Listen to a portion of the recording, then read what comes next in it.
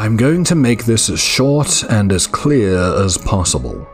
If you find any Christmas presents under your tree after Christmas Day that you didn't place there, call the police. Leave the house immediately, and whatever you do not open the gift. I lived with my wife Maria and my 2 young boys in Melbourne, Australia. That's where my wife is originally from, and most of her family lives less than an hour from us. On Christmas Day, we usually have a lot of presents under the tree. Gifts from me and my wife, gifts from grandparents, gifts from the boys, all are placed there. That's why last Christmas we weren't worried when I found a present under the tree that neither me or my wife had put there.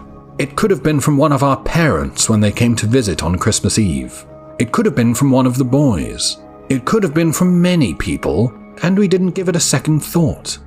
It had no gift tag on it, so we decided to leave it there and not open it until we found out who it was for and who sent it. So when I got up on the 26th early to make coffee, that was the only present left under the tree. It was a small box, maybe 6 inches tall and 6 inches wide, wrapped in bright red wrapping paper. There was a little green bow on top, and it all looked expertly wrapped. But when I came out into the living room that morning, there was something off about that present that I couldn't place.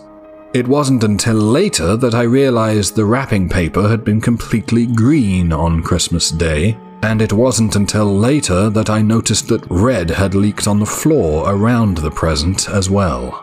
Throughout the day, our kids played with their new Christmas loot as Maria and I called different relatives asking if they left a little red gift under our tree. As the day went by and more family members had told us that they hadn't sent a gift, we started to get confused. We weren't worried, but we were definitely puzzled.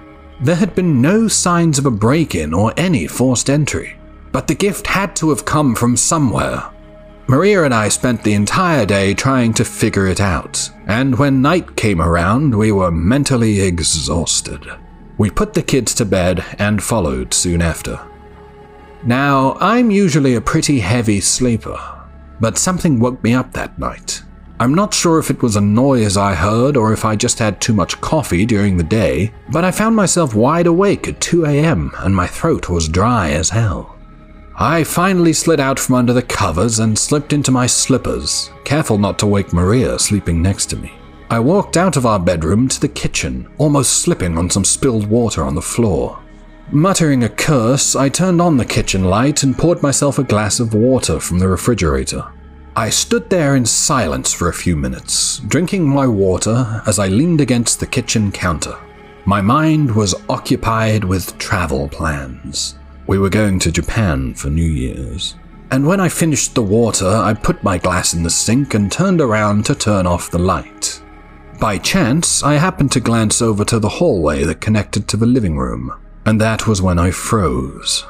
From where I stood, I could see right to our Christmas tree, and I saw that the mysterious present had been opened, and what I had almost slipped on, what I had at first thought was spilled water, was revealed to be a trail of bright red blood leading from the opened present towards the bedrooms.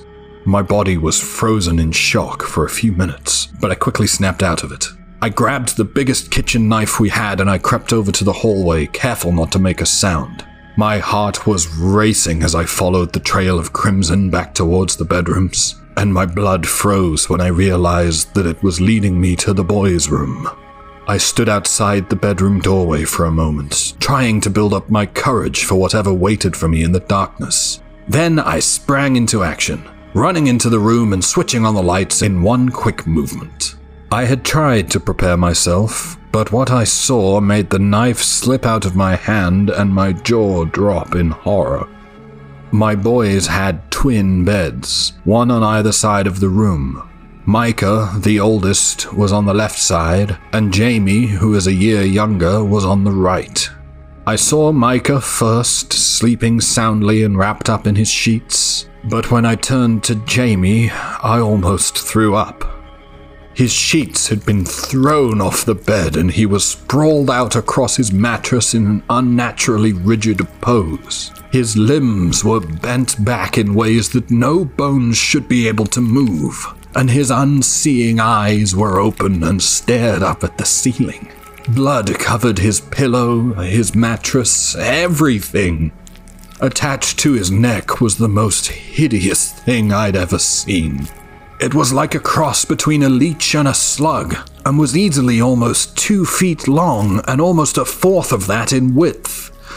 And the thing was latched onto his neck.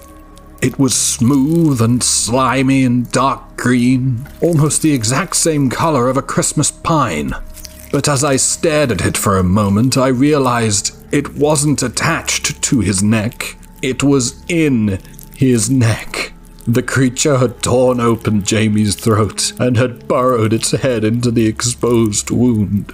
As I stared on in horror, I saw the thing pulse and writhe as it fed off of my dead son's blood, and God knows what else.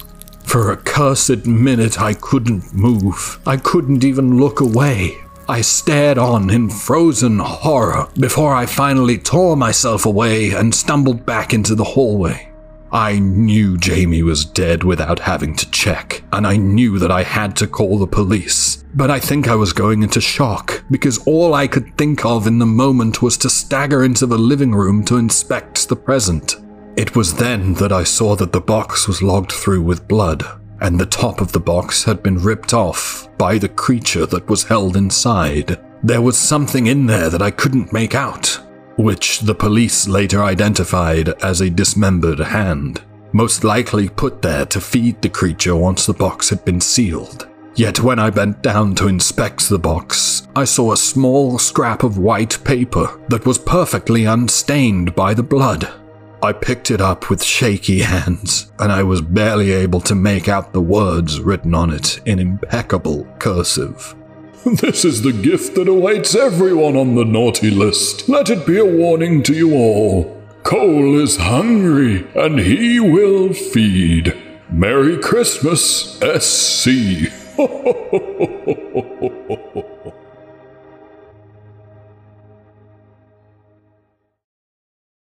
Thank you for listening. I've been your host, Tom. Don't forget to check out Sleepless Readings on YouTube to hear these stories first.